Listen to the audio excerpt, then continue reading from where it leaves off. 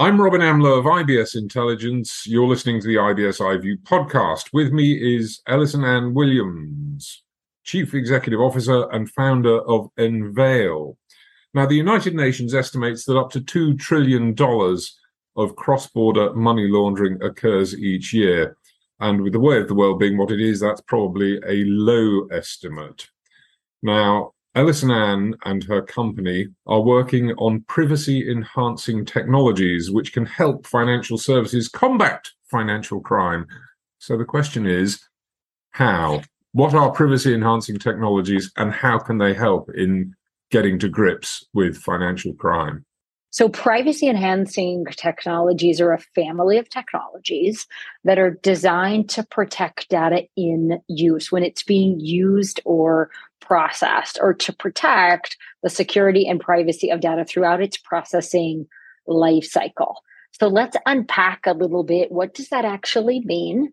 And then most importantly, why does it matter in general and in the context of financial intelligence?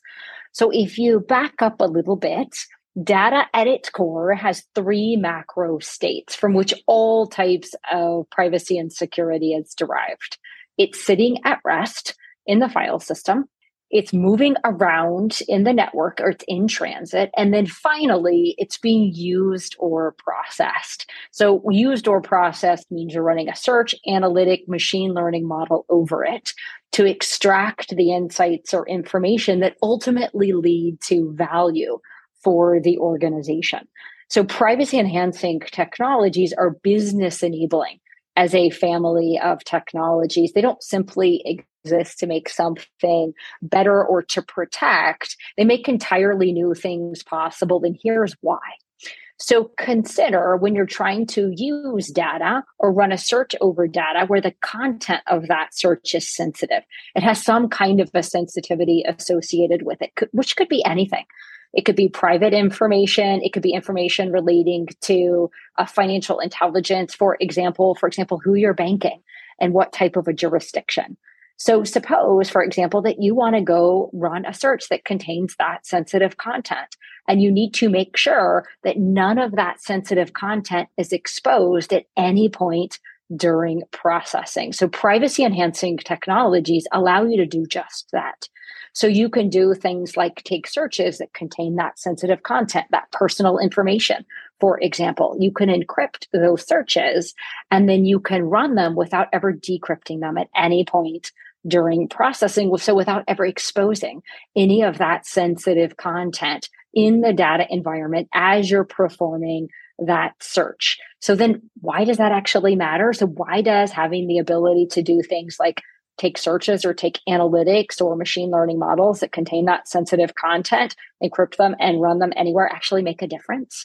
Because it has the effect of completely changing the paradigm of how and where organizations can securely and privately leverage data across silos, across boundaries, whatever those boundaries may be, ultimately to unlock value for a plethora of use cases, but in particular, in financial services. And we can dive into what exactly that means for intelligence here as we go through the discussion today. That's actually pretty much where I want to start, because the one thing that it seems to me is happening to the world around us is that we rely more and more on data. We rely more and more on the sharing of data, and there are weaknesses there that are potentially exploitable unless something is done to shore it up. Absolutely. So a brilliant way to envision this is to look at this rise in digital transformation, for data really being the currency by which people make decisions and action different types of business use cases and business value to occur. But if you peel that back a little bit, and you look at data as the backbone of the digital economy, which is really what digital transformation means, you look at, well, a lot of that data has inherent sensitivity associated with it. That sensitivity could be regulatory kinds of sensitivity, so regulated information. It could have data residency or localization considerations associated with it, or that sensitivity could look like personal information. It could look like IP or competitive types of information.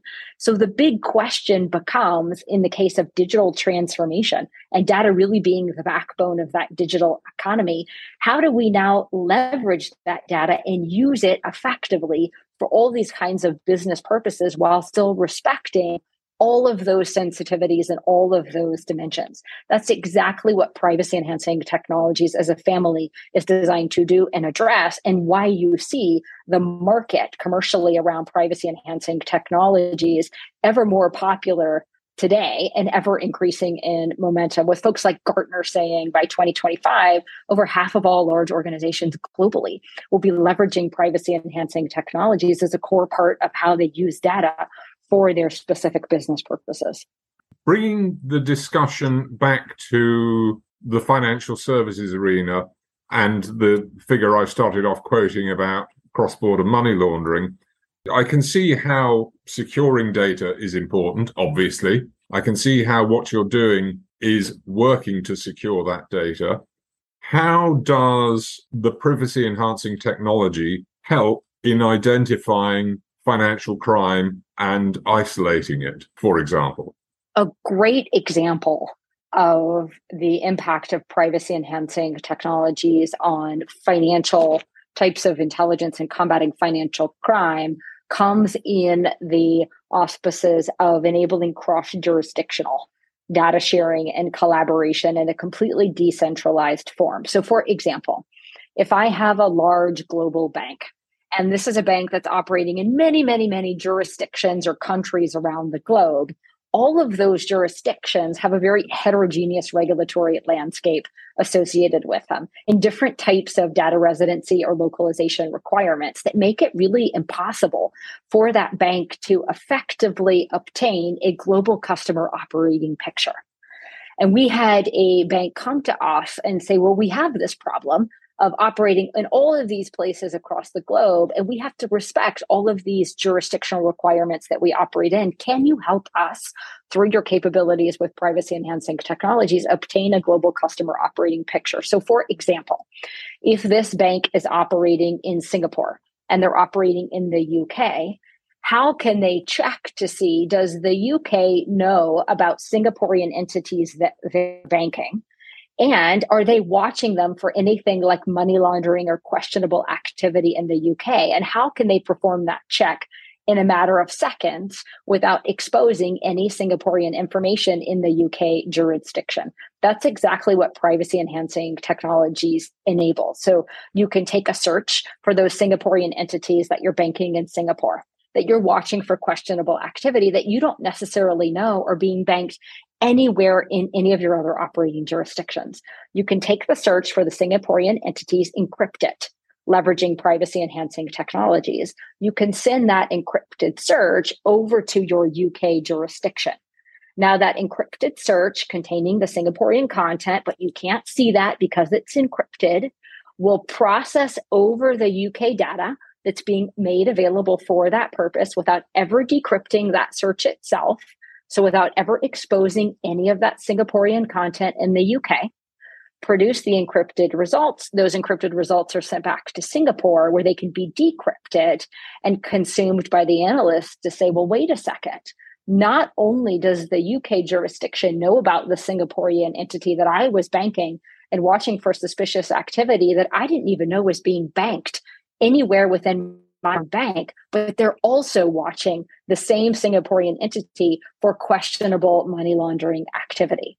And now I can perform a series of auxiliary encrypted searches to discover accounts that I may know nothing about in transactions associated with those accounts that are directly related to money laundering, again, without ever moving any of the Singaporean data outside of Singapore in its open, viewable state, and without ever moving any of that UK data into Singapore in any kind of a way that's not legally permissible. So you're able to leverage privacy enhancing technologies to get these insights in a matter of seconds, respecting all the legal and regulatory requirements that otherwise would take months of manual legal review to obtain. So it completely changes the game for detecting money laundering and fraud, even within a global financial institution. And that's just one example.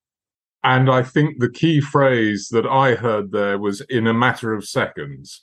It's the kind of information result you can get almost at the click of a finger, which would have taken months and months of painful manual labor otherwise, which, let's be frank, most institutions wouldn't do. Correct. So this isn't circumventing the legal or the policy situations that are in place. It's respecting them. And while respecting them, the technology, privacy enhancing technology, allows you to gain those insights, like we said, in a matter of seconds, in a game changing kind of a time that otherwise would have never been available. And of course, the criminals and the people that are laundering money know this very, very well. So they understand that it takes oftentimes months of manual review in order to be able to effectively ask these questions.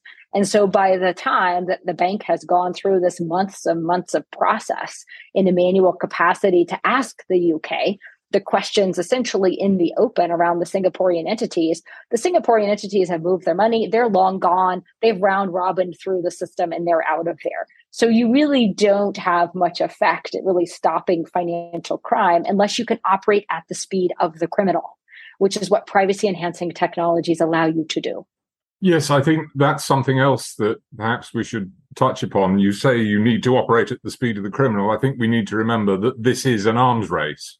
So on that basis, how do we get ahead? How do we stay ahead? Is this technology going to allow the good guys, as opposed to the bad actors, to stay ahead of the game? Absolutely. Assuming, of course, that they actually implement it. Correct. Exactly. And that's the key point. So privacy enhancing technologies, they are here, they're ready, they are now. There are capabilities that people can buy off the shelf today to do exactly what I just described. All they have to do is actually adopt them. So from a financial crime perspective, adopting the capabilities is the first step. Also, what you see happening is the regulatory community really embracing privacy enhancing technologies as a family to really powerfully fight financial crime and play a huge role in anti-money laundering. So you see this happening all the way back starting in 2019 when the FCA, the Financial Conduct Authority in the UK, ran a tech sprint around privacy enhancing technologies, bringing together people that were experts in the PETS or privacy enhancing technology space, along with the banks, and then the regulator itself with the ICO to work hand in hand to really take a look at and explore how privacy enhancing technologies can solve some of these key challenges. And from there, the policy and regulatory momentum has really just increased, but it really started back in its most, I would say, critical form in 2019 with the FCA and has gone forward from there. So that will continue. That's a very important piece in the regulated adoption of privacy enhancing technologies, because when the regulators speak, the regulated listen. And that's a key element in fighting financial crime. Thank you very much, Ellison Ann Williams, Chief Executive Officer and founder of Enveil.